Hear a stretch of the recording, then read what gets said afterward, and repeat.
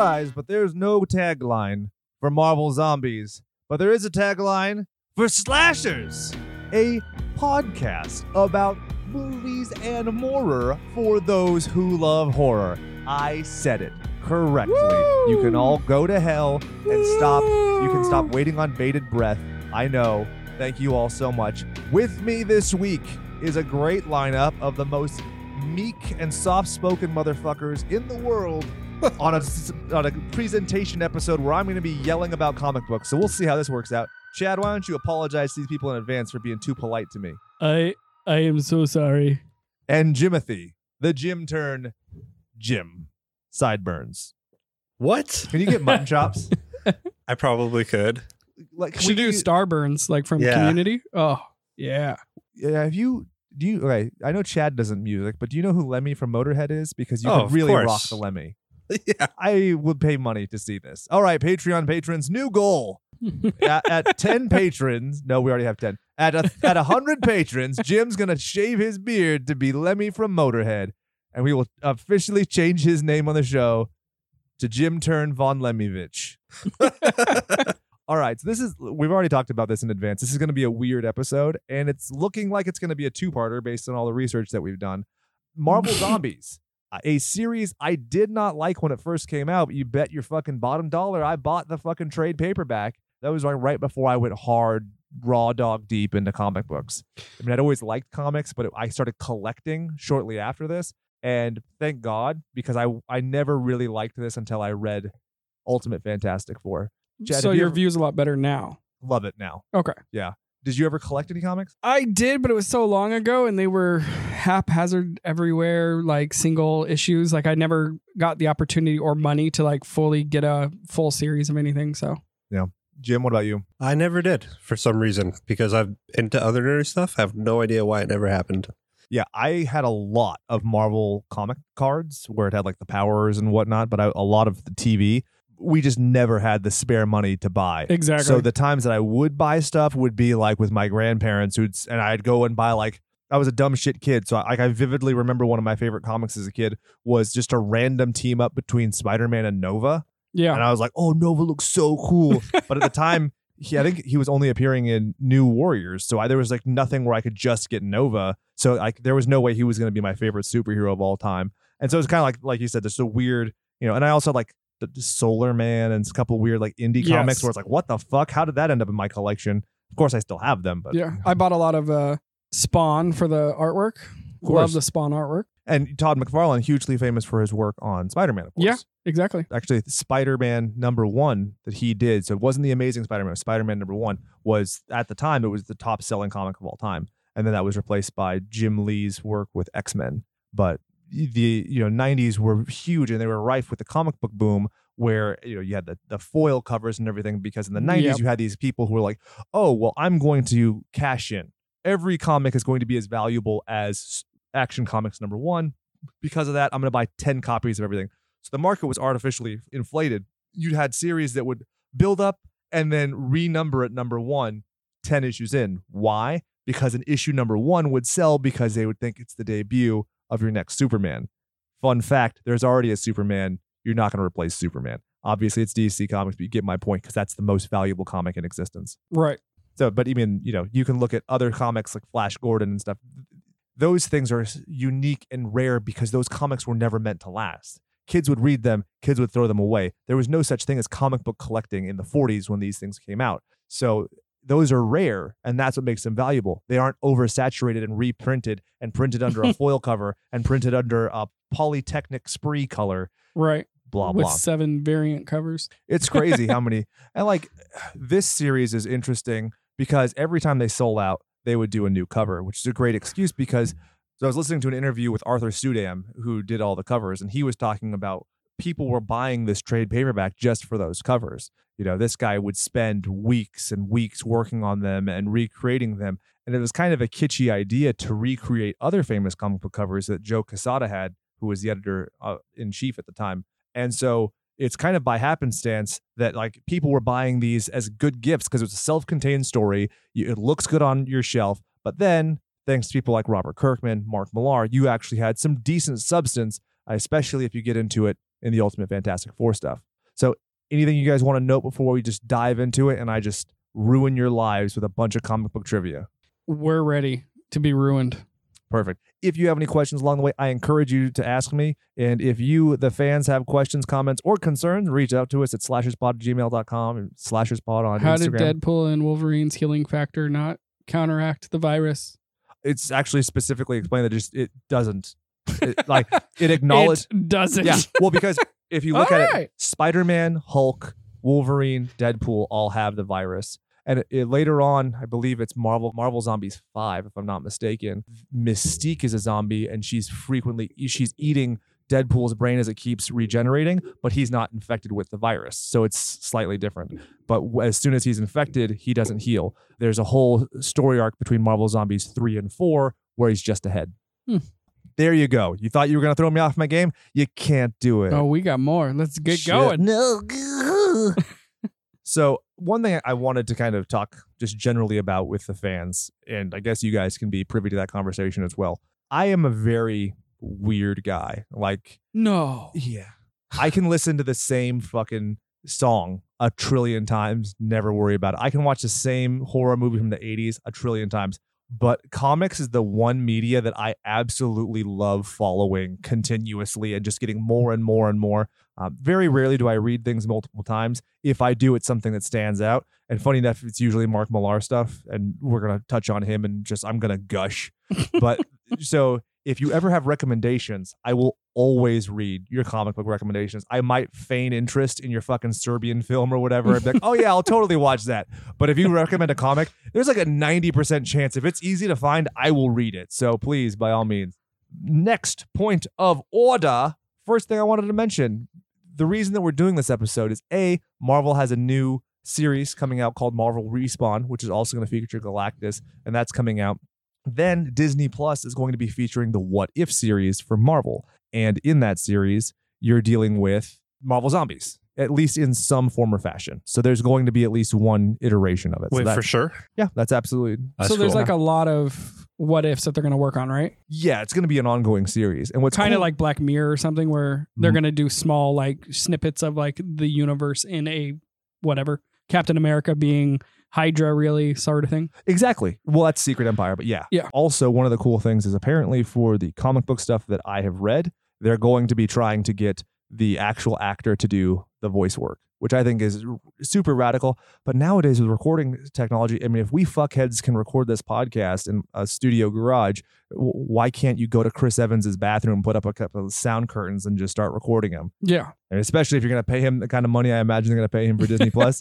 Fuck, man, I'm already getting spammed out the asshole by Disney. Yep. I'm like, just give me the fucking service. I'll already pay for it. You don't have to keep, I already want to. I think I'm going to cancel Netflix for it, to be honest with you. But yeah. I would cancel it if I didn't steal it from Jimmy. Well, between you and 4 other people. Yeah. Legitimately. He's like, oh, wait, I forgot to cancel that. So Disney Plus is going to come with Hulu, and I have Tubi. I never have to watch anything else. Shudder, okay, but I mean, that's a pretty damn good triumvirate. Well, the great thing about the streaming thing is we could all just share nowadays. I doubt Disney will let you share. Yeah, they are pretty evil sometimes. So one thing that I really love about Marvel Zombies, a lot of people want to criticize the entire series of it, right? And say, oh, well, it's just over sensationalized. It's overdone. They keep going to the well. They're beating a dead horse kind of thing. But it's a linear progression that sure, there are a lot of iterations of it, but you don't need to have everything. I was reading an article that I think is really fascinating. In 1968, if you bought every single Marvel comic that came out that month, you would spend a whopping 68 cents. Fast forward to 69, a year later, the progression almost doubles to $1.80. You go to 86, $24. You go to 1993, $150, which is when the bubble bursts. But if you wanted to, in 2010, buy every single issue of a Marvel comic that came out, you would spend $250 a month based on 72 titles, minimum of $2.99, as high as $3.99. Wow. All right. So say what you will, I will sacrifice Secret Invasion for fun, self-contained stories like this. Is very frequent. So. Yeah, I totally get that. And kind of talking about where the bubble burst is very important when it comes to talking about this series. A lot of people don't realize that like the MCU as you have it is the ultimate universe. And the ultimate universe comes out of a place of complete desperation. Marvel at the time was in bankruptcy. Brian Michael Bendis, Mark Millar come and tour the Marvel offices. Mark Millar has said, and I don't know how joking it is, somebody offers him a coffee. He takes the order for the coffee. The guy comes back and asks him for money for the coffee. That's how financially destitute Marvel was. They're trying to recruit someone to be an employee, and they're charging them for the coffee. Mark Millar had to take a pay cut from DC to come to Marvel, right? It was destitute. They were selling file cabinets just to make do. They had to keep the lights off to save power. There's actually stories of people finding thousands of dollars worth of art at the back of file cabinets that they bought for hundreds of bucks in New York. Yeah, that's insane. It was just completely mismanaged, and it was garbage. So these two, hotshot guys come in and they create the Ultimate Universe. Brian Michael Bendis spearheading, of course, Ultimate Spider-Man, which he wrote every issue of until he departed to DC. Mark Millar did the Ultimates mainline, which is effectively your Avengers, and they both did Ultimate Fantastic Four. Now, Mark Millar, if you look at that guy, he has this weird, I don't know if it's a sixth sense or what, but he's very finger on the pulse kind of guy. If you look at his properties, you're talking Wanted, you're talking Kingsman, you're talking Kick-Ass, and it resonates with a lot of people. Like, I'm sure you haven't read the comics, but you've seen all those movies, right, guys? Yep, multiple times. And each time, sure, they kind of have a similar feel. It's kind of that I'm a tough guy kind of thing, but there's substance to it. It's pretty rich, right? Oh, yeah. And it's referential. And so they had their first summit or retreat. And Marvel in the heyday would go and they'd fly people out to a fucking mountain paradise, and they'd all have cabins, and they'd come out and they'd talk, or they would go and there would be an event. At this point in time, Marvel is so destitute. Where is their retreat? In the fucking break room. And so Brian Michael Bendis loves to tell the story about Mark Millar, where he's pitching ideas, and he's like, Marvel zombies, but they're actually zombies. Apparently, editor-in-chief Joe Quesada was so looking down his nose at Mark Millar. He said, quote, why did I even fly you out here from Scotland? Can you fucking believe that? So in this room, you have Brian Michael Bendis, Joe Quesada. I mean, it's a treasure trove of people. And they all look at him. Brian Michael Bendis said that he was so embarrassed for Mark to have said that. And then you have what is Marvel's highest grossing trade paperback of all time. And it's an idea that Mark Millar threw away.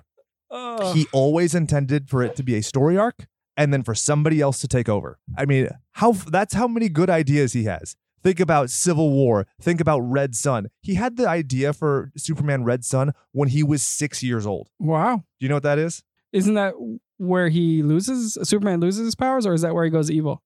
It's where he crash lands in Soviet Russia and becomes that evil guy. So you're right. He is evil, but it's for different kind of nefarious reasons. Right. And you have Rusky Batman with his fur hat and stuff. Yeah. Great shit.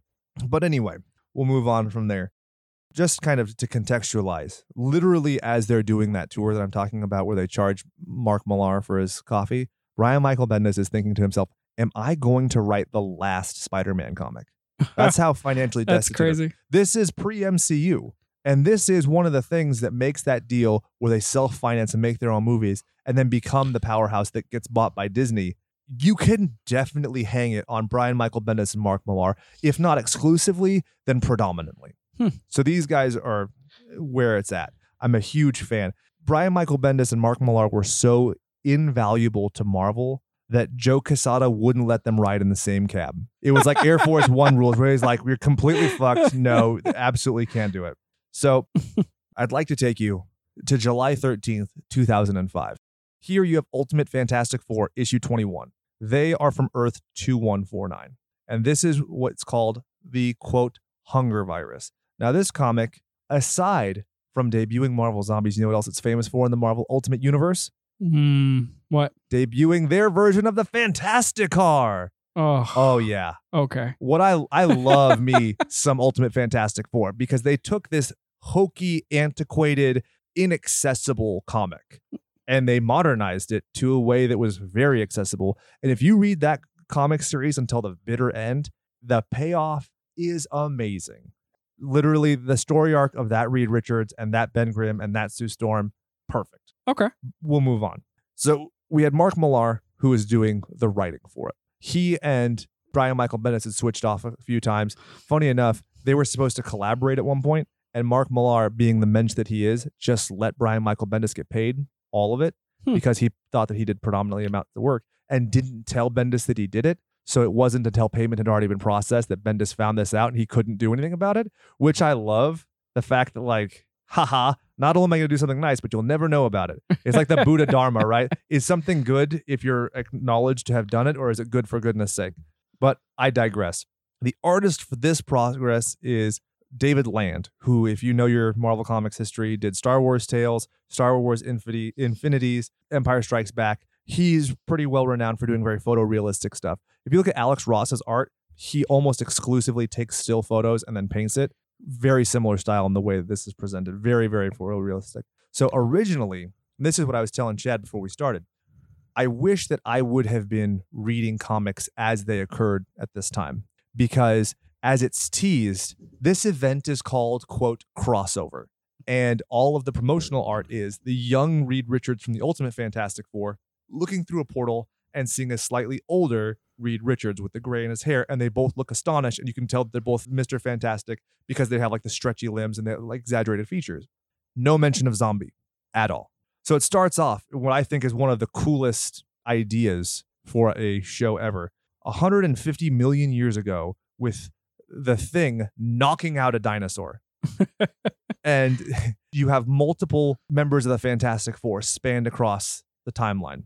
And it goes back to the primordial ooze, where these time travelers who call themselves the Chrono Bandits are holding an amphibian hostage, which is the first thing that comes out of the primordial ooze. That is life as you know it. And they're saying, we will destroy all of life unless you meet our demands.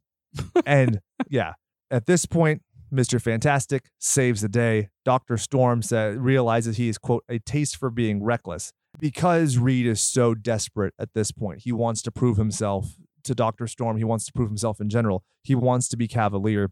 He starts communicating with another person that he knows is himself. If I'm not mistaken, there's even like a hologram where it's him and his son Franklin Richards, and you're like, oh shit, this is 616. This is the first time this Ultimate Universe meets over with the original Prime Marvel Universe. How cool is that? So he jumps in this dimensional portal that the other Reed helps him design and build, and he gets over there, and the whole world is in shambles. And then he looks over, and there is the zombie Fantastic Four, quote, ever get the feeling you've been had? And that's where issue 1 ends. Could you imagine the shock and awe if you had no idea that it was going to be zombies to be like, wait, what? Dude, that's an awesome cliffhanger. It's great. Yeah. And what's crazy is this only a 3-issue arc. That's how many good ideas there are in Ultimate Fantastic Four. Like, it is so rich with good content. Then we move on to issue 22. We reveal their version of the origin of what they call the hunger virus. There's a few different names that kind of get thrown around, but it's zombieism, right? There's a huge conspiracy theory about this. Right, because they don't actually tell you what happened, right? Or how it came about. In this theory, it revolves around who is the one who's the first zombie. Okay. So you hear about a crack of light in the sky and a superhero falling. The superhero has a bland long sleeve top and a cape. He has coiffed hair that has a curl in the front. Now, if you know your Sentry, yeah, he's the Marvel character who's modeled after Superman in a lot of ways, but he has severe psychosis and a split personality disorder, blah, blah, blah. This version is colored like the Sentry, but there's articles and there's documents that show that this was a recolor later on. And given the fact that there is no logo on the chest that's visible, lots of people think that originally it was a joke to be Superman. That'd be interesting. Which you could see how easily it is to change Superman into the Marvel parody Superman. Right. But the idea being he just erupts through the dimensional portal, lands. When the Avengers go to investigate, boom, you have the world's mightiest heroes, or Earth's mightiest heroes, fucking zombies. How long do you think it takes for the entire Earth to be taken over by zombies? A day? 4 days. And one of the key reasons being Quicksilver, the fastest man in the Marvel universe, going through, running across the ocean, biting people, biting every single superhero, and you have rapid change, which is awesome. So I kind of did some research on it, and some people were saying that the virus also had its own like sentient to like push the virus out more. Is that true? That is true. That doesn't come out until significantly later Okay. in Talk other about issues. like almost like a hive mind kind of aspect to it. Correct. Fred Van Lente in Marvel Zombies 3 really explores that. And there's some very, very cool imagery that has to do with it. Okay. But yeah, it's an interesting idea. And in this, your first glimpse that things are not where they're supposed to be, aside from the fact it's in shambles, you get to know immediately in this issue, they refer to Captain America as Colonel America. So you know this isn't 616. It's fair game. Anyone can die. And that's something they established very early on. The amount of characters who just disappear or reappear as zombies, it's awesome. Yeah. So, Or ripped in half. yeah, correct.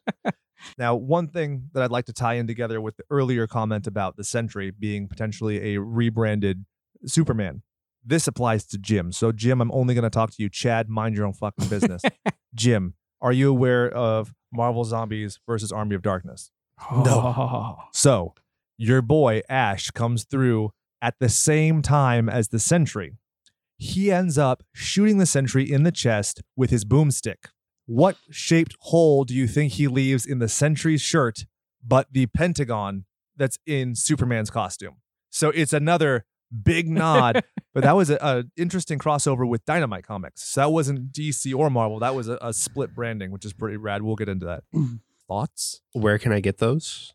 You can steal them online because they're not on Marvel Unlimited because it was a co-branded thing. I'm not going to tell you how to find comics online, but if you wanted to read comics online, you might just Google that. .com. So, yeah, and to your point, they can in this iteration in Marvel Zombies, they consume the Earth in 24 hours. Later issues say 4 days. The reason being Magneto's resistance. So we'll get into that. Right. On Planet M or whatever it is, or Asteroid M. Asteroid M. Okay. See, you did a bunch of research, dog. You know all about this shit. You're my second in command. Now we have to convince Jim. You're going to be converted, a bitch. So one thing when it comes to Quicksilver, I'm sure you're like, how does the fastest man alive get converted into a zombie, right? So in the Ultimate Universe, there seems to be a thing about incest between him and Scarlet Witch. They're siblings. Yes. It's in the normal MCU, that's not the case. I don't think that was Mark Millar's intention. Whatever. Point being, Quicksilver sees his sister in mortal peril. So what does he do? He runs, he picks her up, he whisks her away. He's a bolt of lightning on the sky. But you know who isn't his sister? Mystique. And Mystique bites him that way, having lured him masterfully. And that's one of the great things about having zombies that are sentient, that are smart, that are sophisticated. Because at first it bothered me. I didn't like it when I started reading Marvel Zombies. Like, it just doesn't make sense.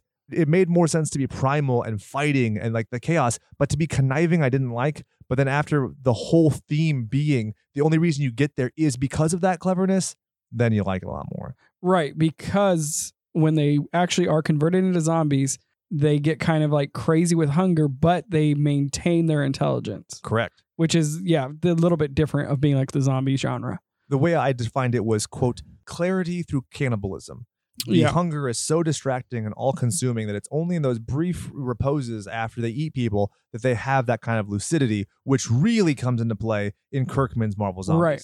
I was more interested in how did the Thing get converted with like rock skin? Okay. Yeah. Do you want to get there? Because I can skip ahead or we can do it now. Up to you, man. But I'm just Jimmy, curious. you're the call. We'll do it later. Okay. All right.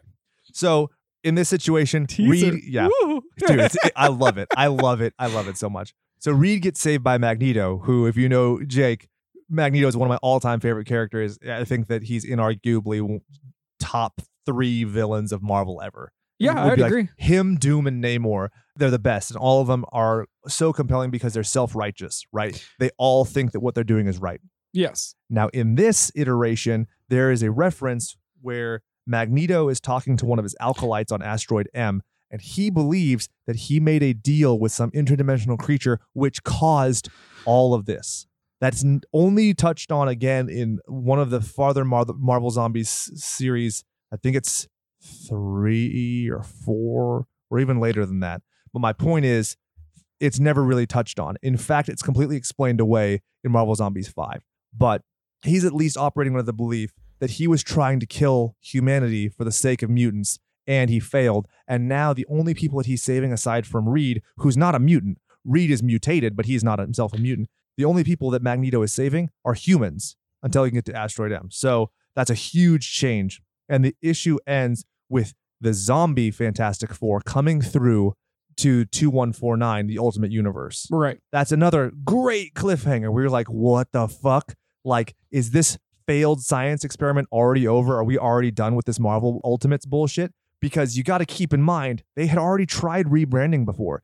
They had very recently before this done Marvel Heroes Reborn. They had done other things. They had done the new Universal. They'd done stuff to try and rebrand and be fresh again, and it all failed. So at this point, for all fans know, this was just a one-off. Right. And they're just going to dissolve it that way. How fucking cool. Now, issue 23 has some awesome splash pages. Land nails it with these. And I, as you know, the comic nut who reads up on everything, I love the fact that you're talking about a lot of 80s, 70s costume designs. Yes. You look at Luke Cage, he's got the yellow blouse on. It's great. And these pages really speak for themselves. The Fantastic Four comes to save Reed. There's some pretty great imagery when it comes to the Fantastic Four in the Marvel Ultimate Universe. Later on, they come back because they're imprisoned, but then it's Reed dies because his head gets blown up by Sue. Sue in the Ultimate Universe, super competent. Probably the strongest of the Fantastic Four by a far margin. Yeah. So when she came to save him, I don't know if I heard this right because I was watching the video of the guy doing the like recap of it. Yeah. And I can't tell what he was actually reading from it or what was his own. But anyways, he said that she turned the zombie eyes invisible. And so that's why they couldn't see. So she turns the optic nerves invisible, so they can't see because of that. So she kills that version of Reed, but the other Fantastic Four, she just blinds so they can get around them. And then they lock them into the room. But Right. Reed had filtered through with his, slippery stretchiness through these like impenetrable doors. So he had to die. So she blows up his head from inside of it with a force field. But the other ones, she manipulates like that. And how just inventive. But she blinds them by making their optic nerve invisible, correct? Correct. Yeah, that's great. You Because can't it's not refract just light. like, Exactly. I blinded you. They like went into a little bit deeper where like she can actually, make a piece of their eye invisible, which is awesome. And that's what Millard does so much. And one of the great things about Fantastic Four in the Ultimate Universe, if you look at Fantastic Four in the original universe, they're all rip-off characters. You'd already had the elongated man. You'd already had Korg from Thor, the Right. Rock Man. Yeah. They'd already had those by the time they have the Fantastic. You'd already had an Invisible Girl. You'd already had a Human Torch. Marvel had a Human Torch. Marvel Comics issue 1 is Jim Hammond, the Human Torch, who is one of the invaders, who's like him fighting Namor was what blew up Marvel Comics. I mean, it's a crazy amount of history there, and they're all just repurposed characters. Right. I mean, if you look at Stan Lee's early work, he'd already had a character named Magneto who was a superhero before he made the X-Men Magneto. They were just flying by the seat of their pants. The deliberation was not there at all. But they took these characters that are kind of trite and contrived, and they talk about making them elemental. Right? That's one of the things because they get their powers not from cosmic rays, but through dimensional travel. So Reed, of course, is liquid. Sue is air. Johnny's fire. The Thing is earth. I mean, if you're an Avatar The Last Airbender fan, you didn't just come. I don't know what I can do for you. Yeah. So anyway, the Thing beats the Hulk, which I love in this because the Thing is a good guy and Ultimate Ben Grimm is great. The Hulk and I we have a very love-hate relationship. I either think that the Hulk comic is the best thing I've ever read and I just can't stop gushing about it, or I hate it because he's bland and he makes a great villain. It's one of the harder comics to just get right with unlimited power, yet I'm a sulking giant beast. Exactly. And the big thing that frustrates me is here's the Hulk. I'm so angry. I'm incensed with rage, but I know who the good guy is with the gun versus the bad guy with a gun. Right. If you're just a rage monster, you just destroy. So that's actually why I like characters like Mr. Fix-It or Grey Hulk that are like a little bit more conscious and a little bit less strong, or like Right. Maestro. Kind of Well, like how Maestro's stronger, Marvel made the movies and made him a little bit smarter. Exactly. Or by the time you get to Endgame, where he's a lot bit smarter. Exactly. Which I actually like. And a lot of people are like, fuck off. It's fun, but I still hope he can like rage out. So Magneto offers to stay behind when they get to the other side of that dimensional transport to send everybody back, and does so, sacrificing himself so that Reed and the refugees can go back to Earth 2149. And then Magneto destroys the machine, and the issue ends with a cliffhanger of Johnny and Sue Storm's Mama coming home after 15 years. Where you been? Oh, you find out she's been researching the lost city of Atlantis, and you find Namor, and it's a complete, really fun recreation of that. But that is how Marvel Zombies enters the Marvel fucking Ultimate Universe. What do you guys think? Because I just monologue. So give me your impressions before we get to the next one. I really enjoyed it. From like what I did on research, I was like, I really want all these issues and I want to read them, even though I hate reading. I'm the same way. Like, I've tried to read comics. Like, you gave me Invincible. So And we'll get into that Well- for the next one, because the next one is Robert Kirkman, who of course wrote Walking Dead and Invincible. yeah, and like I think I only read 2, but I liked them, but I just got busy and I never came back to it. But so after watching the video for this, who was it that did the video? It's like Comic Zodian or Comic Sodian. Sodian. Yeah. But he does like Custodian, a- but comics. He does a dramatic reading of it, and I felt so compelled to want to read comics. Like, I've never had that feeling before. Yeah. Even after watching every single MCU movie and being like super invested in it, for that video to get me to want to watch it. I don't know what it is about these comics. They're just so batshit crazy Yeah. that it just seems so cool. So I definitely want to. Yeah, and the watch it artwork or is read it. what is just so interesting about this whole thing for me, because I hate reading, being like dyslexic, whatever. But the artwork for comics is what I've always loved. And, obviously growing up in the 90s, I get drawn more towards that type of Oh, yeah. art. But this art was like Because awesome. you had celebrity artists coming out in the 90s with Jim Lee, Exactly. with Todd McFarlane, Yes. with Loved Rob it. All of it. Liefeld. I hate him so much. Sorry, Rob Liefeld. I hate you. Rob Liefeld, however you want to pronounce it, has the Conan the Barbarian sword from the Arnold Schwarzenegger movie, Oh, and I wow. hate him for it. So if I ever see him, I'm going to kick him in the nuts. Is that why you hate him? Well, and I think his art sucks. Okay. Exhibit A as to why his art sucks. Google search Rob Liefeld, Captain America titties, and you will not be All disappointed. right. I'm doing it. It is the worst thing I've ever seen. It's an abomination. And speaking of abomination, shall we get into Marvel Zombies from 2005? Yes, let's do it. Marvel Zombies is a 5-issue comic. So the spin-off, based on Mark Millar's one-off idea that he got mocked about, has a spin-off that's longer than its actual initial impetus, right? Like I said, top-selling trade paperback of all time. Here is the fun shit.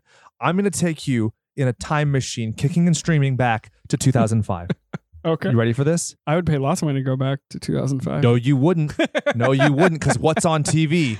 Spike TV is still a thing at this point. It is not Paramount Network. Okay. It literally still has the logo where it's a dick-shaped eye. Right? They had the 2006 Scream Awards. This wins Best Comic, and Best Comic Book Artist went to Sean Phillips. So That's a doctored one. just bear in mind, this is the same year that Devil's Rejects won the Best Horror Movie, and the same year that Brendan Routh won the Best Superhero for Superman Returns. Oh, okay. We're talking about a ways back. So at this point, Robert Kirkman is already writing Walking Dead, right? And when they're conceptualizing this, they're all thinking, actually, I think it's specifically editor John Barber who is talking about, man, I really wish that we could find a writer like Rob Kirkman to do this book. He writes superheroes, he writes zombies, and they're like, well, why the fuck don't we get Rob Kirkman? So they call him and he's like, yeah, Boing. that's simple. Right? And the timeline kind of changes. Obviously, comic book writers want to hype their new book. So sometimes it's presented to him where Sean Phillips is already his artist. Other times it's the idea. And then as soon as Sean's in, he's concretely in, right? But basically he says, I get to work with Sean Phillips. I mean, who can pass that up? And they're the covers of Arthur Sudam. Aside from me, it's just a winning package. He ultimately says that he'd do Marvel Clowns if Sean was. I'm down for that too. He admits that he was a little shocked that they let Sean and him do all the things that they got to do. And he thinks that the success, he says it's, got a bit of comedy if you don't really like Marvel Comics, and that it's gone to the limits. So you don't get to see a lot of gore or twisted stuff in their usual books. So it has a certain uniqueness while still not necessarily exploiting, but playing on your nostalgia of the old, right? So it's accessible to anybody. Very much If so. this is your first experience with Luke Cage, God bless you. If this is you after reading Heroes for Hire all through the 70s and 80s, you're like, oh, fuck yeah. Right? So Kirkman on Phillips, he says he's goddamn awesome. Every time I turn in a script, I can't wait until the day pages start rolling in. And he talks about how fast it is and how awesome. Next, we go to editor John Barber. What else did he do? Oh yeah, Ultimate Fantastic Four. So this dude's in the trenches when they're conceptualizing all this. Perfect. He was a big fan of all the stuff that Mark Millar was doing, and he loved the fact that this was as an exciting a time for him in comics as a comic book creator since Stan Lee and Jack Kirby. Like, this is a big deal. Right. So he talked about, and he confirmed that Mark Millar has said, I only want to create this, and then you just do whatever you want with it. That's from the point one of conception, which I think is just, it's such a cool thing to be able to give a gift of this, because especially when you look as Marvel Zombies comes in later, when we kind of go into episode 2, so many characters who've been shit on or subjugated and completely cast aside. Your Howard the Ducks, your Machine Mans, your Yes. Morbius the Living Vampire, they all come in with rapid effect, and they're enriched by writers who want to develop them and do something cool. You know, it goes back to the old philosophy. You know, Frank Miller, he picked Daredevil because Daredevil was the worst comic at the time, and he made it the best fucking comic at the time because he took a character who was dog shit, who was just about ready to be canceled, and turned it into the legendary Man Without Fear series. Right. That's what these guys were able to do, and they did spin-offs. They brought back whole lines. Super exciting. Yeah, that's very cool. Because we even talked a little bit about Machine Man or whatever, and I was like, I don't remember this guy at all. And then going into these, I was like, dude, this guy's completely badass. 100%. Yeah. He's super fun. And there's a lot of really like cool stuff, and his art is very fascinating in some of his earlier presentations. And it's a shame that he just disappeared. Right. That's one of the things. Back in the day, Marvel put out full page ads talking about how they had thousands of characters that you could license when they were trying to branch out into movie and TVs. I mean, Oh, that's so awesome. Stan Lee was not making comics as far back as the 70s. Right. He was working in movies and TV trying to do that. He was a figurehead character. He didn't do anything with that. He wanted to be the TV guy. And at that point, Marvel was just trying to pump out anything. Yeah. The amount of awesome fucking characters I could refer you to that you've never even heard of would blow your fucking mind. Oh, I bet. And the crazy thing is even with me being a Marvel fanboy, people could do the same fucking thing to me and go, hey, Jake, have you ever heard of this? And I'd be like, nope. That's just the way it works. Yeah. So at this point, Marvel had been kind of courting Arthur Sudam for a long time. Arthur Sudam's a really fascinating dude who actually has a Grammy Award for playing guitar for Bruce Springsteen. So Who's that? I'm just kidding. I hate you so much. My wife would have killed me for that one. so Yeah, don't right. worry. I could definitely see that. So he said, quote, when I saw Marvel Zombies coming down the road, for me, that said, this is a departure from the regurgitations of the same themes, which most of the superhero comics is. This is something really special. Even if the writer does a terrible job on this, this should be a pretty big hit. This is a guy who did variant covers for Walking Dead. He did his own zombie stuff. He was classically trained at the New York Academy of Figurative Art, which is a recreation of the Italia school that Leonardo da Vinci, Michelangelo, Raphael, Donatello, Splinter, Casey Jones, all these people went to.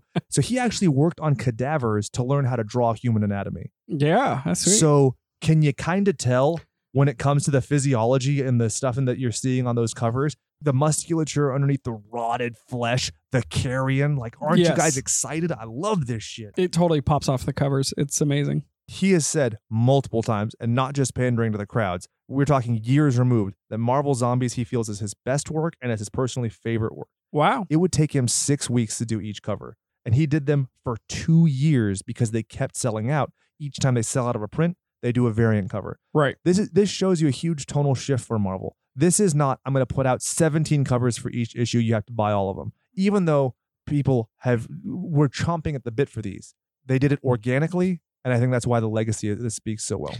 They also gave him full creative control to do whatever he wanted. It was Joe Quesada's idea for him to do parodies, but it was his idea what prior ones he did parodies of. It's amazing. Right. This is just serendipity. This is, wait, hey, fuck, why not? Right? This is not a deliberate plan. And that's, I think, some of the greatest art of all time. Look at movies like Ghostbusters, where it just kind of, oh, this just worked. It was just lightning in a bottle. Yep. Sean Phillips, the guy who did the art for the rest of it. Why does Jake love him? Oh, he just did these comics. I don't know if you heard of it. Judge Dredd and Hellblazer. The perfect template for this stuff. Yeah. And if you like Ed Brubaker as much as I do, he did Scene of the Crime, Sleeper, Criminal, Incognito, Fatale. He also did variant covers for Walking Dead issue 100. Huh. How fun. Serendipitous. Now, This is something I have to kind of disagree with my friend here on. All right. He said, quote, all the zombie characters were wearing my favorite versions of their outfits, except for Giant Man, who I'd much rather wear his first Goliath suit. Oh, well, I had to follow Greg Land's lead on that one. Wrong. Costume is not as good. The best Hank Pym costume is, of course, Yellow Jacket. Move on. One thing that I thought was great. Emblematic of each zombie in this is the fact that they don't have lips, right? They have these corroded, gross teeth and gums. Well, he also acknowledged that it's a lot harder to make somebody emotive when they don't have those lips. But he made do, which I thought was interesting. Like it's a very compelling thing to do. It sets a clear status, so that way you don't have to get too body figurative and do all this other weird stuff. Right. They can still keep their musculature, still be impressive, and at the same point to be that aware and not just make them all bland. Because in my original vision, where I'm like, oh yeah, I just want violent, gory zombies, they don't need to emote. They just need to scowl. But in this, you literally have Spider-Man crying about the people he's eaten. Yes. That emotion is awesome. Yes. And we will get into it. So, issue number 1. The cover, of course, a parody of Amazing Fantasy 15, the debut of Spooderman. It picks up exactly where Ultimate Fantastic Four leaves off. You have Magneto on the roof of the Baxter building. He kills a bunch of zombies. Well, kills not necessarily correct because they come back, some of them. Because this version of zombies is not just destroy the brain. Right. You have because to, like Captain America's like half of its head's gone, right? Excuse me, it's Colonel America. Colonel America. Oh shit. Just got school. Anyway, you're correct. He does lose half of his head and even picks out some of his brain. Right. Now, this actually happens in this sequence. Cap gets his shield stolen by Magneto, who then uses his own shield to cut off the top of his head. It's delightful. One of my favorite things that happens in all of Marvel Zombies, and I have read literally hundreds of pages of this by this point. There's an awesome discussion that comes in where all of the zombies are talking about their decomposition. You have Daredevil going like, oh, like my legs are so bloated. And then Hank Pym's like, yeah, there's a giant gaping hole in your chest, you fuckhead. You don't have a heart to circulate your blood, so all of your blood is pooling in your ankles. How gross. And it ends with the blissful cliffhanger of the Silver Surfer arriving. Yes. And if you know what the Silver Surfer is supposed to be, he doesn't beckon in a giant purple toilet. He's the Herald of Galactus. And issue number 2 starts with a cover that's the parody of Avengers 4. You get Giant Man. You find out that he's been keeping Black Panther alive in a meat freezer, eating pieces of him to stay lucid enough to try and thwart the zombie virus, telling his friend all the while, you know I'm doing this is the right thing.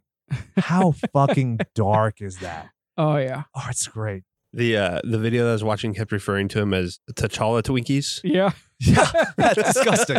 Yeah, perfect. Oh, I don't want to know why he's cream filled. Yeah. You're doing the wrong part. You got to start with the easiest part. Yeah. Well, Pym says as he's eating him that he's starting to like the taste of flesh, and he thinks that he would still eat flesh even if he found a cure. Wasp finds him, and she is like, motherfucker, what? You're not sharing, motherfucker, what? So what's he do? He bites her goddamn head off. And not in the metaphorical I'm yelling at you sense. He bites her fucking head off. But because she's a zombie, she stays alive. Right. Awesome. Well, because he spits her head out, right? Exactly. Yeah. Because all the zombies think that zombie flesh tastes gross. Exactly. So Thor, what's he wielding these days? Not Mew Mew, Kat Dennings. No. It's a piece of concrete with rebar in it because by being a zombie, he is no longer worthy to lift Mjolnir. Oh. That's great. Womp womp. Yeah. So I mentioned this to one of my friends. We're talking about over a decade ago. And I was like, oh, I think that's so great. And he's like, well, why did he turn back into Donald Blake? I was like, because he's dead. There's nobody else to turn back into. Like that. Wait, what do you mean?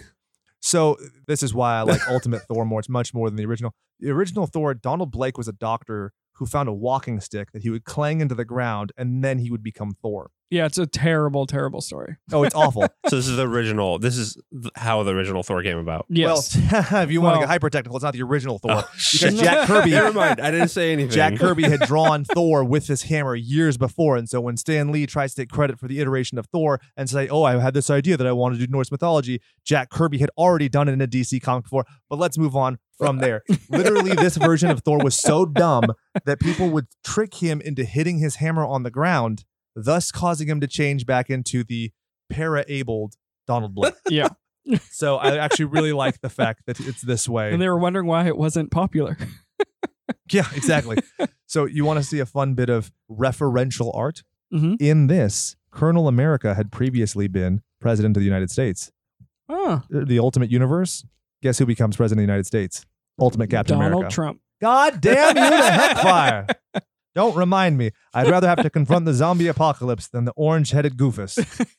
It ends with the zombies attacking Silver Surfer as he heralds Galactus. We talked about this is one of the coolest things. We're talking about the physiology of superheroes. Yes. And obviously their sex organs. Yes. When Wolverine uses his adamantium skeleton to attack the Silver Surfer, he does so at the great expense of his rotting musculature, which flops off of his bones. Right. Oh. Which, yeah, because this is the question I brought up too. I was like, you have the Hulk, ultimate strength, pretty much like limitless, but yet his body's decaying. So you figure like if he does hit or smash anything, that force would just like rip his own flesh apart. And it starts to. Right. But they find a great excuse for that, which we'll get into. A power cosmic motherfucker. Yep. Oh, I love it. So issue 3, Incredible Hulk 340. Silver Surfer cuts Iron Man in half. It's awesome. Wolverine does the slash, gets mangled. Spider-Man finally rips off this dangling broken leg that he's had the whole time, which is hilarious. And, oh yeah, did I mention the fact that the Hulk bites the Silver Surfer's fucking head off? Like he's a bird in Dumb and Dumber, for Christ's sake. And that is where you start to see how certain zombies don't simply decay into nothingness because they're imbued with the power cosmic. The power cosmic is an infinite power, and thus you have a fraction of infinity. Ta-da! It ends with Galactus arriving and the zombies saying that they ate the Silver Surfer and they're still hungry. Oh. Yep. Oh. You mean the giant purple man's going to fight a bunch of zombies? Yeah. Woo. The guy who eats planets. It's good. Next, you go to issue 4, which has a parody of X-Men 1. They fight Galactus. Pym goes back to his lab. The Panther has escaped. And for some reason, he decides to take Jan Van Dyne's fucking head. For those of you who are uninitiated, that's the Wasp. Right. I love the graphic of him walking out with he had a stick wrapped onto his arm Stump. and Wasp's head in the other hand. Like Hobbling out I mean, Yeah. in this just desolated area. It's very, like you said, this is your most Walking Dead kind of moment in this, which I for love. sure. Now, Panther gets found by the mutants that are on Asteroid M, and one of them attacks him. So what does he do? He throws the Wasp's head at him. Die, motherfucker! And then the guys are like, well, there's only so many humans left. We have to save him. And he insists that they save Jan Van Dyne, who has been his friend. And just because she's a zombie doesn't mean she's no longer his friend. That plays in super significantly Yeah. in Marvel Zombies 2. What you might think would be just a silly throwaway actually has substance.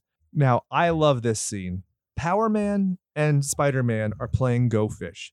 Spider-Man is wearing his mask, and Power Man's making fun of him. Like, it's fucking stupid. You're a zombie, whatever. And he says that he's wearing it because he can't look in the mirror because he has to confront the fact that he ate his loving wife. Wolfing wife. That he ate his loving wife. I'm going to have to leave that fuck up in because I turned into Elmer Fudd. Now we know how you baby talking, Ben. Just a little bit. Can you suck my pee-pee just a Oh, little God. bit? I went squirt. But anyway, his loving life and his aunt. So that's where you find out that Spider-Man kills MJ and Aunt May with his teeth. That's awesome. Stark, Pym, and Banner re-eat the same chunks of the Silver Surfer, tearing holes in their stomach, pulling it out, putting it in, pulling it out, like a goddamn Pez dispenser from hell. They acknowledge the fact that it is diminishing, but it's keeping them lucid. That's what I said. Fucking clarity through cannibalism. They build a machine that amplifies their cosmic power to fight this motherfucker. And what's great, when you run into Galactus, he's fighting Spider-Man's rogues gallery. You have Vulture, Doc Ock, Venom. Oh, it's a great visual. And boom, we cut to the next one. Issue 5, which is, of course, giant size annual Amazing Spider-Man 21. That's the parody. Pym says, fuckers, we only get this one chance. We got to do this. Let's destroy Galactus. Are they always parodies of other things that happen in Marvel Comics? Series 1 and 2 are. 3 has parodies of other horror movies such as Evil Dead and Army of Darkness. 4 and 5 get wholly independent. Dead Days is wholly independent. But then there are variants of the series 1 through 2 which have different ones. So, but they're always kind of derivative of. The Arthur Sudam ones are, yes. Okay. Other people don't. but they are vaguely referential. Some of them more so than others. Like, we'll get into it. There's one with Machine Man and Jocasta, which is the cover of Army of Darkness. Because that's something that would go, if I were to read these, which I plan to do now, would go completely over my head. Like, I would have no idea if you didn't say anything. Like, Some of the covers you would totally recognize from the other ones. Like the Spider-Man one is the super famous one of him swinging with one hand holding the... But I don't think that would signal. I'd be okay, like, that looks familiar, but it's just Spider-Man swinging. It looks like the PS4 cover too, probably, but like... I'll give you a hint. This one, the Amazing Spider-Man 21 Giant Size Annual, it's him getting married to MJ. So you know that's not referring to the substance of it. So that's kind of your hint. And especially when you get into Marvel Comics 2, like you have literally Thor fighting Silver Surfer, which Silver Surfer is already dead by that point. So you, even as kind of a layman, would know. You'll know, but like you're an extreme layman in terms of comics. In terms of comic history or whatever, it's slightly different. When we get to Zombies Assemble, you'll know a lot more because that's a manga that's vaguely based on the MCU. Cool? Are you ready to stop interrupting me with stupid? Just kidding. That was good. Do it more. I like it. Oh no, don't close your laptop. So anyway, the zombies square off against each other. It's kind of clever where one-armed Power Man versus three-armed Dr. Octopus. Because it's a fair fight. But whatever. Anyway, fuck you guys.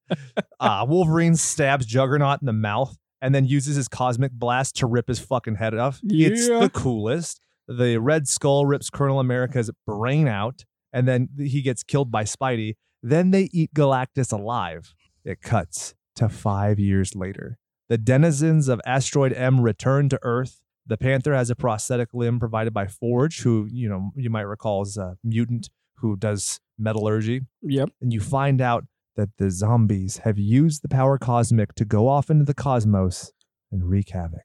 We cut to a bedchamber of an alien prince or princess getting a bedtime story as the queen or king's royal staff comes in and says they're here.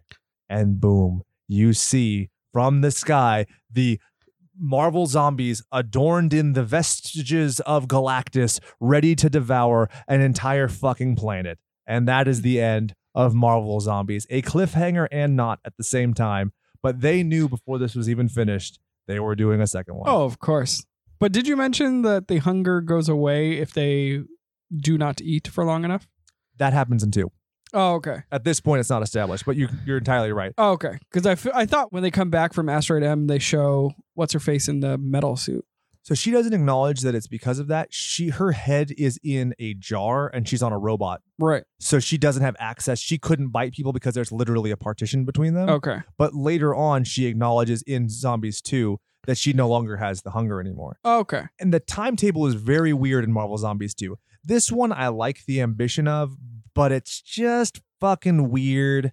This is like a 7.4 out of 10 for me, but I still think it's a good follow-up if you're wanting more that's not exactly the same. Right. Okay. Shall we get into it? Let's. So one thing I want to kind of talk about when it comes to Robert Kirkman. At one point, he was over $40,000 in debt.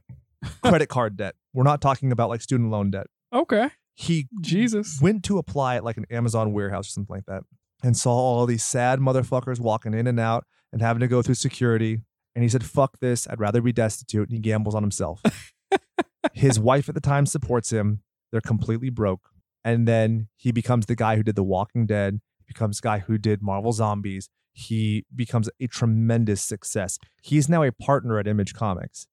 Think about that. I don't have that kind of constitution. No. I would never do that. Plus, I hate those stories because I bet you there's like 4,000 people that did the same thing that are homeless or working at McDonald's. Or begging us for attention on Instagram or whatever. Yes. Please review my movie. And I'm yeah, like, and you're like, we would if it was good. I would review it if it didn't look like it was shot on a phone from the 80s. It looks like you filmed this on Danny Glover's cell phone from Lethal Weapon. Exactly. Yes. But anyway, I love art. So please do continue to. I'm speaking about a very few denizens where I'm like, good God. But my point is, it's amazing the fact that this worked out. Right. When you look at guys like Mark Millar, who quit Marvel, who quit DC. When he quit DC, he said to his editor that he was shocked that guy was the best sperm with how uninspired he was. Burning the Bridge. Then he invents the fucking Millar World, which gets sold to Netflix for millions of dollars. oh, wanted millions of dollars. Yep. Like these guys, these incredible gambles. I don't have it in me. No. I will not be quitting my job to be doing this podcast full time. I totally would have done this completely single, but once you add like the wife and kids, no way. Yeah. No way. Here's something I think that you'll enjoy specifically, Chad. Let's hear it. He had to beg his wife to read the first trade of The Walking Dead. But she now watches the show religiously. Oh. How fucking annoying is that? I very much imagine like you being like, excuse me, wife, will you listen to this episode of a podcast? No. You want me to go fuck myself? Okay, then. Yeah, I don't know. Because she listened to Slashettes, and that's my point. Yeah. She listened to the derivation. But it's the same thing. It's weird because she like doesn't like horror movies, but yet when like Walking Dead came out, she was totally invested and she watched it way longer than I did. I was like, oh, this is trash now. And she's like, oh, I just want to see how it ends. And I'm like, what the heck? Yeah. Make up your mind. Get in or Women. get out. Yeah. Shit or get off the pot. Don't shit. Yeah. It's, it's our thing. Put a cork in it. I told my wife she could put a marshmallow up her butthole the other day. And she was like, oh, and I was like, it's more forgiving than a cork. Not having experience with either. I was making a wild presumption. Forgive me. And he admitted, Robert Kirkman admitted that this series, quote, gets really stupid. So at least he acknowledged that. Yeah, yeah. So it starts off with. But it's fun. Yeah, throughout. Yeah. It's the thing. So we'll get into it in episode 2 compared to Deceased, which is going on right now is the time when we record this. Yes, which I heard about it from one of our Patreons, which was awesome. It's very good. I started reading it after, and I'm very impressed by it. It's presented in an entirely different fashion. It is very linear. It is very serious. It's very dour. This never had that tone from Ultimate Fantastic Four, and it carries over throughout. So I think Zack Snyder versus Joss Whedon in terms of your films. Right. I love that both exist. So I honestly think that we very, very seriously could be doing a Deceased episode within the next year. Dude, I'm down. More content in any form. I watch all the DC movies, even though most of them suck. So it's fine. Yeah, I've had a Blu-ray of Aquaman on my entertainment center since it came out. I haven't watched it. I've seen it twice. Is it good? It's okay. Yeah, it's entertaining. I liked Momoa. It's not, if you compare it to like a Marvel movie, the like flow is just not there. And there's like this weird like inconsistencies at time. And talking underwater is really stupid. But anyway, if you forget those things, you're just watching it just to like get through something. It's very entertaining. I like how colorful it is. I like Momoa Momoa is just Thor. We can agree on that, right? Yeah. Yeah. I mean, yeah. He's a darker Thor. Wow, racist much. Uh-huh. Anyway. And they don't make him a super genius, which I love. He's definitely himself. It's awesome. He was also like Mr. Hawaiian Tropic model before he got that part. As he was Conan the Barbarian, kind of ruined it, kind of hate him for it, but I've forgiven him because I liked him in Justice League. Right. I liked Justice League. People hate that movie, but I went into it with the lowest of expectations. Yes. And I laughed at it the whole time. Yeah. Honestly, I enjoyed the fight scene in it with Superman. It was cool. It's great. Honestly, it's on the level of like the Roger Corman Fantastic Four film, if you know what I'm talking about. And the Flash, I think, was the best part of that. Very good. Ezra Miller. Yeah, I would totally watch runs a just movie by him. Yeah. It's interesting. They've had 7 directors on the Flashpoint movie. Yeah. Oh. Yeah, we're in for a bad one, but no. We'll see it anyway.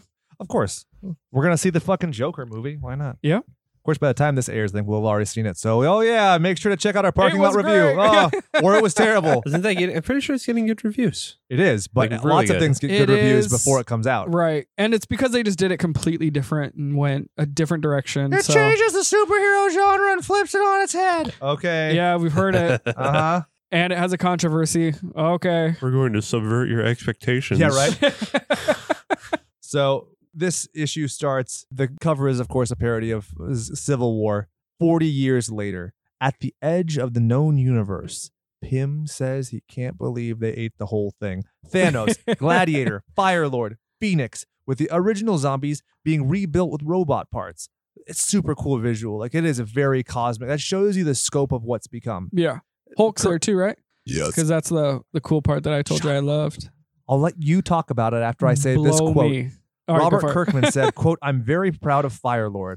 He'll be making his first appearance in Marvel Zombies 2 issue 1. We've also brought in Thanos and a couple other characters that I'll leave as surprises."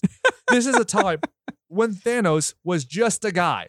He Yeah. was just a character. He was not Josh Brolin's masterful performance. He was the ripoff of Darkseid, who was almost the ripoff of another character that Right. Jim Sterling was doing that ripped off the New Gods. Who was defeated by several people. Oh yeah, he's been arrested by Individuals. NYPD before. Yeah. He wasn't some like big No. intergalactic god. No. No, he had moments like the Infinity Gauntlet, Infinity War, but other than that, no. Yeah. And those are very, very different in terms of theme. I mean, he the was whole- even kind of jokey, right?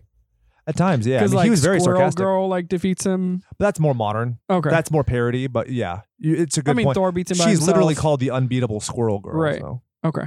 But would you like to say what happens when Hulk fights Prune Chin? Oh, it's great. He just slaps his freaking head with two hands and smushes it.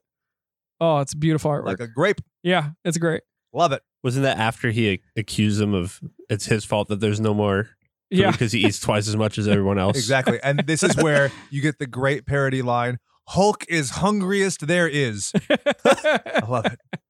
So they decide, hey, we should go back to the Earth, find Reed Richards' old machine, see if we can't fix it and go to another dimension. Ta-da. And then as they're flying through the cosmos back to Earth, Spidey has this thought that his hunger is starting to fade. And this is something I love that Kirkman said. The thing is about the Marvel Zombies is they're still the very same heroes that they've always been. Their personalities are still intact. It's just that they're controlled by this incredible hunger, which makes them do things they don't want to do. Some have embraced that and changed over the 40 years, and some are very much their heroic selves. Spidey stays a hero. Pym becomes a Yes. but that's the thing. But he was anyway, right? Exactly. Yeah. Which, if you like the Ultimates, Hank Pym is the fucking worst. Yes. But they make him irredeemable in the comics. Versus the MCU, it's like he slapped Jan Van Dyne once when he was like literally being depicted as being crazy. Reed Richards has deliberately slapped Sue Storm in the face with no consequence, but everybody hates Hank Pym for it. He also fucked Tigra, however you want to pronounce it. It's kind of gross. Is it? She's like a furry, dude. Dude, What? I don't know. You're a weird man. So a kid finds Hawkeye's severed head in New Wakanda, and it's like, blah, blah, blah, blah, blah. It doesn't make sense because it's just been a guy living under a fucking rock, unable to do anything for 40 years. So he's literally gone crazy. Yes. But don't you think the decay would be like completely gone for his head? 40 years with just his head? Oh, I don't know, man. rules are weird. I don't buy it. Neither do I. But who cares? The Alkalites, which is the cult of Magneto, have a feud with the New Wakandans, and they use Hawkeye to show that without being fed, the zombie hunger completely fades because he's lived under a rock. He doesn't try to bite anybody. So he does serve a purpose. The zombies eat Ego, the living planet, on their way back. At this point, he wasn't Star-Lord's dad because in the comics, he's not Star-Lord's dad. But I love this. Yeah. And they're like, how do we miss this the first time? And they're literally eating an entire planet. That's a beautiful image. Hawkeye is put into Wasp's old robot body, and Panther gets stabbed. Black Panther is like, they try to assassinate him with the Alkalites. Right. Well, what does Wasp do to save his life? She ends his life, biting him and turning him into a zombie, and they eat the would-be assassin. That, my friends, is a very fun cliffhanger because you're like, how does this gonna shake it? Yeah. Exactly. Marvel Zombies 2. Nope, it's not a ballet. It's the second issue. Has the parody of Marvel Comics 1 as the cover. Zombies are headed to Earth. Panther and the Wasp are detoxing in this jail cell. They get over it in a matter of days. So it's kind of weird that the cosmic zombies, in the millions or trillions of miles they have to travel back to Earth, don't wear off the hunger. But whatever, it's fine. Rules are A weird. little inconsistent, but okay. Panther and Wasp are talking about how superior their life forms are and how they never tire. Remember that. Remember when we were talking about skipping ahead? I didn't skip ahead at Jim's behest, and this is All right. important. Forge, Hawkeye, Reynolds break them out of their little jail cells. Pym wants to make a breeding ground when they get back to Earth. They're like, I'm going to make all of you fucking New Wakandans fuck each other, and I'm going to eat your babies. That's dark. But one thing I didn't figure out is why Hank Pym wouldn't shrink down to itty-bitty size and just eat a lot of food that's a little itty-bitty piece of food. Very true. But I guess that's... And how would they have the willpower to stop when they ate the whole galaxy? They're going to be like, oh no, we'll just keep a small amount of people on Earth? Yeah, it makes no sense. Mm-mm. So Spidey blasts off part of his head in defiance, and the zombies attack him. And then here's something great. Power Man sides with Spider-Man because they've had this kind of like tete-a-tete kind of relationship throughout the Marvel Zombies. It's great. The continuity is awesome. The force field ends up blocking out all of the zombies, but Gladiator. Gladiator, you might know, the name Gladiator comes from a book that is the template for the solar-powered Superman of DC Comics. So the first Marvel parody of Superman, well, technically the first is Hyperion, but the more popular being Gladiator before we get to the Century. Yes. So you could see Marvel has been very referential to DC, but arguably DC has done the same. Yada, yada. Basically, I'm saying, fuck. In a fair fight, he wins. He beats Black Panther. He beats all of them. Power for power, he is incredibly strong.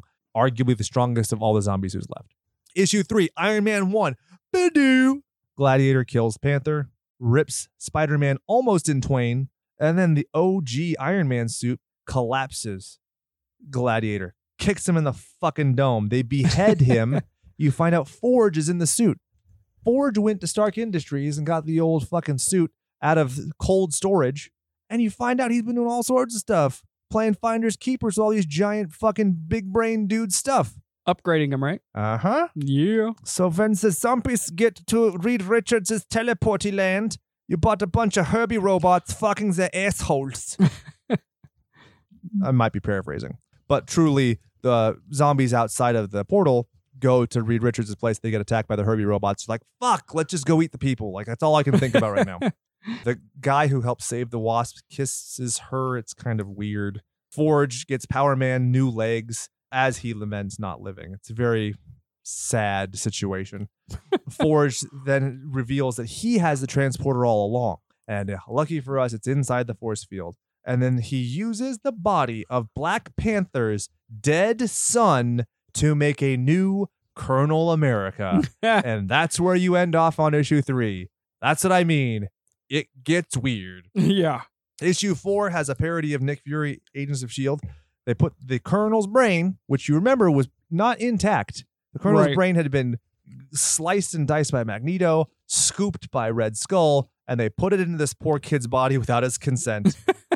Oh, Jesus. They fight with the Phoenix. Iron Man meets Colonel and Forge in the Iron Man suit. Hank gets crushed by the Panther.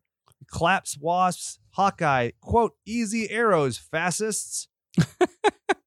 Wait, excuse me, it's eat arrows, but my autocorrect, fuck that. I'm going to leave that mess up in too.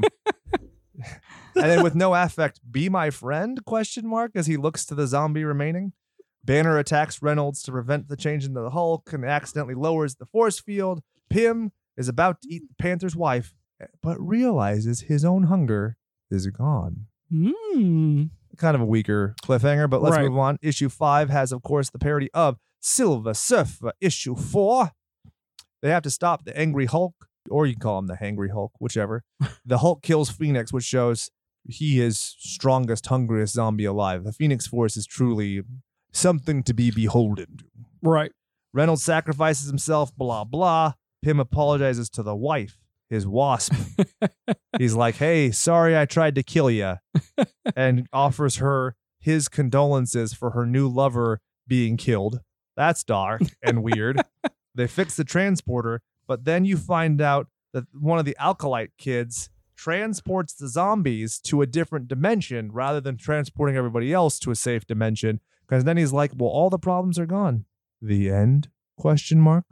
I think that overall it's a pretty weak installment, but it's important. Yes. Now, I'm going to skip over Marvel Zombies versus Army of Darkness looking at the time here. I'm going to give you what you wanted. Marvel Zombies Dead Days came out in 2007. This gives you the origin of the zombies without a Dynamite crossover, so you can find this on any Marvel platform. Okay. This is the origin of zombies.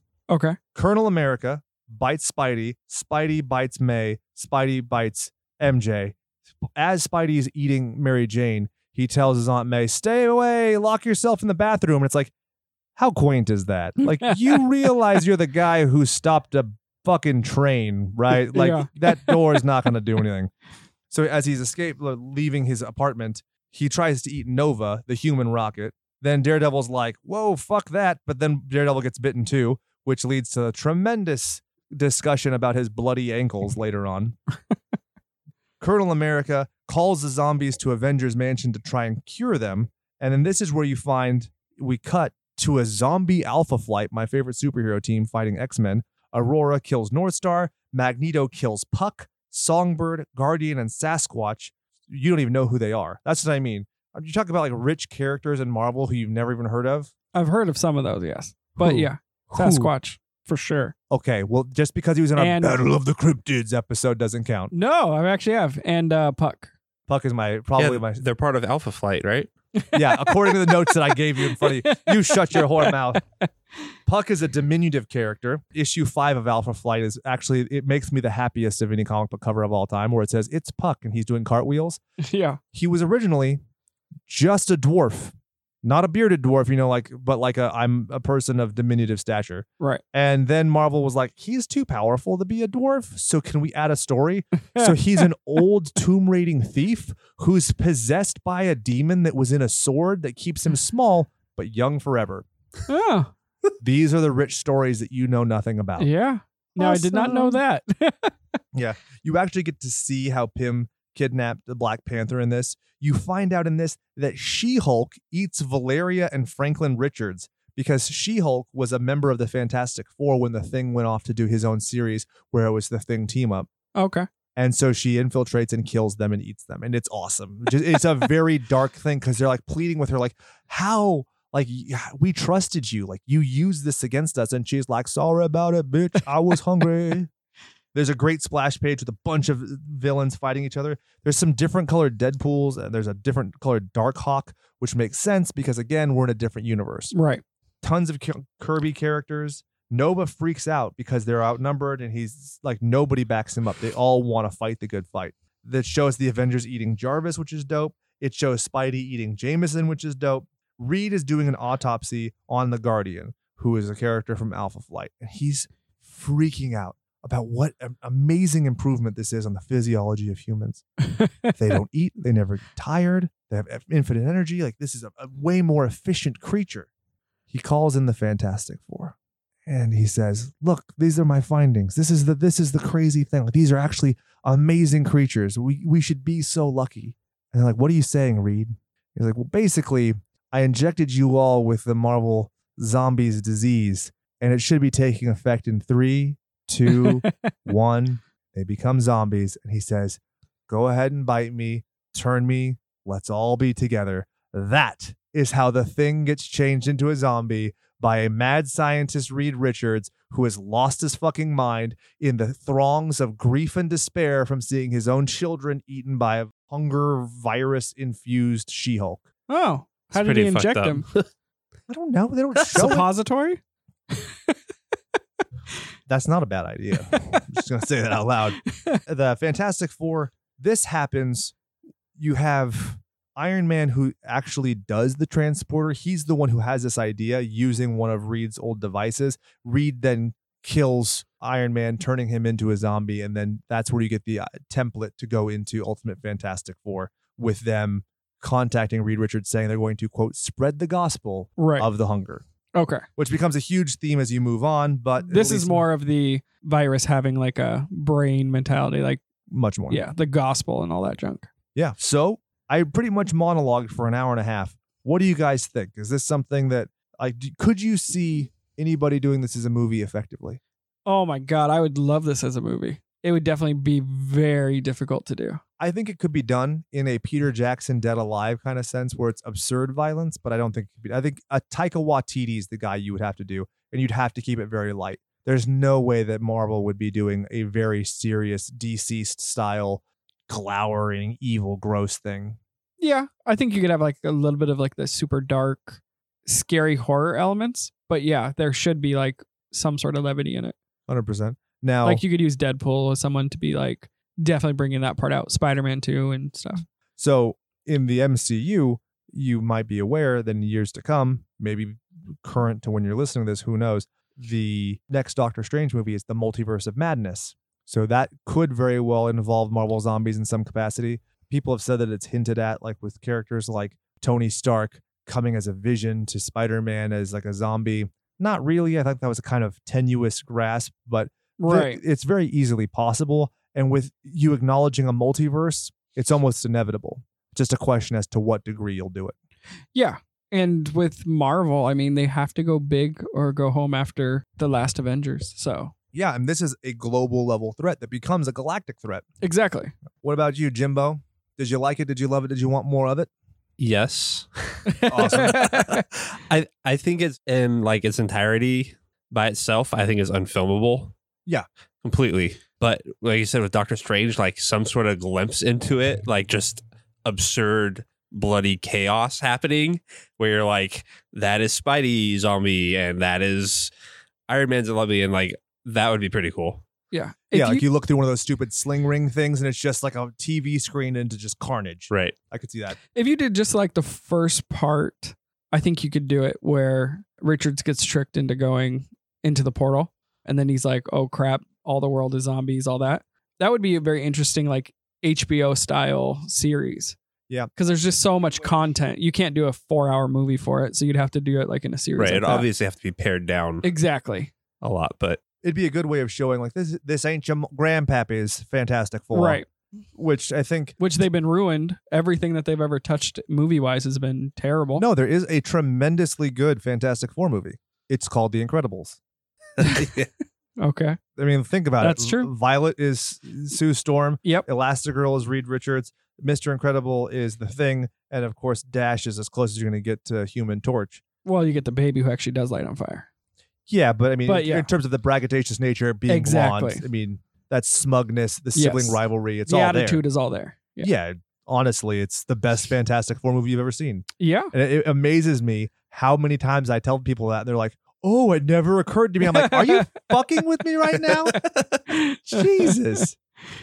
So I highly recommend this series, especially if you have Marvel Unlimited. You can just read it all at once. It's awesome. Yeah. I've literally read hundreds of pages of this, and I'm still eager for more. I'm actually going to check out Respawn. And honestly, this hit me at a time where I was kind of already hitting zombie fatigue in 2005. Yes. And the fact that it holds up, and in a lot of ways, it's more charming now than it was then. I really appreciate, and especially with the MCU and seeing things, it's definitely refreshing. Like Kirkman said, to have something that's gory and unique and just different than what Marvel generally does, it's awesome. Yeah, and you get a lot of the weird characters popping in and out, which is great. Yeah, we'll get into it too. Like Yeah. Fred Van Lente just goes nuts, Right. and he brings back the Midnight Suns, which I like.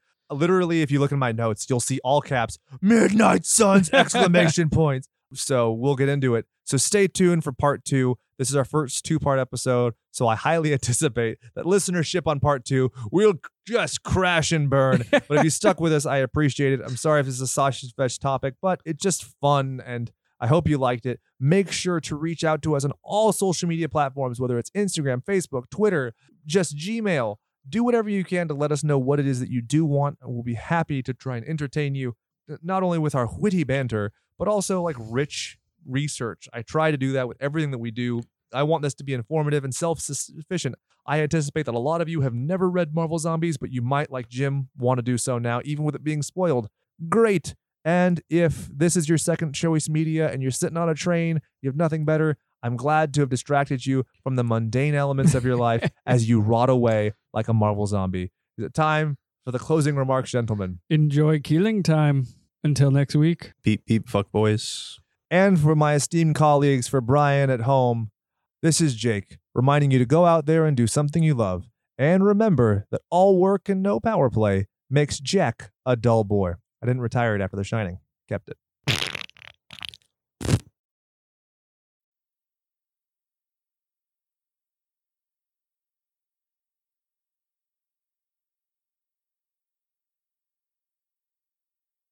I did it.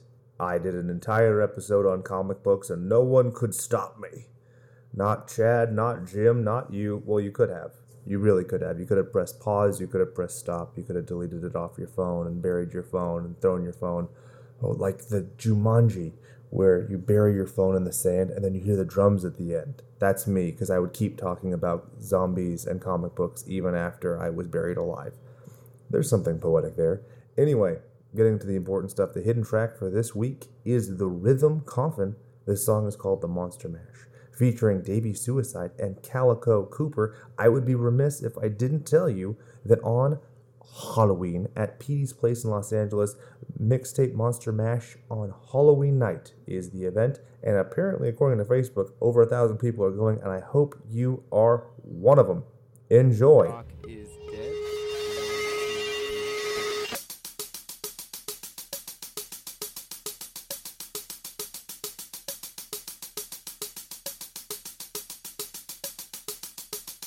1, 2, 1, 2, 3, verse.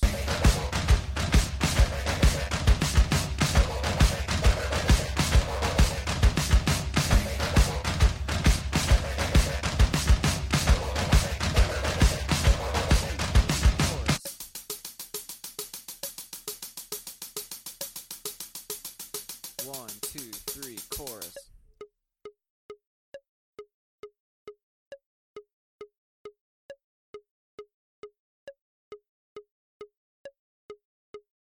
1, 2, 1, 2, no drums.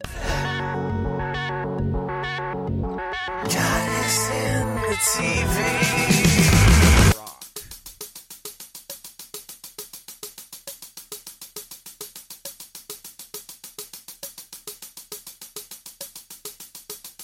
One, two, verse with no vocals.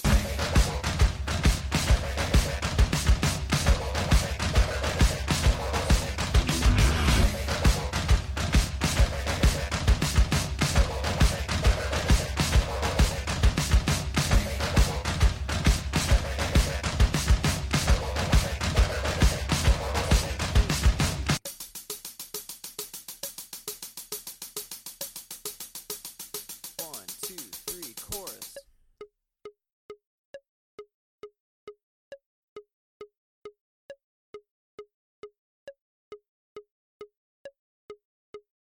1, 2, 1, 2, no drums.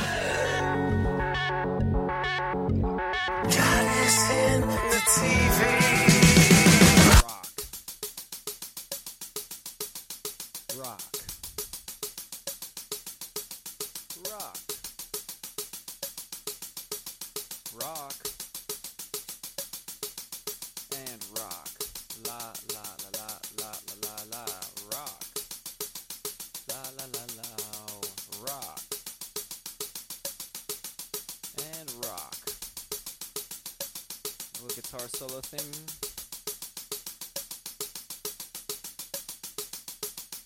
One, two, three, chorus.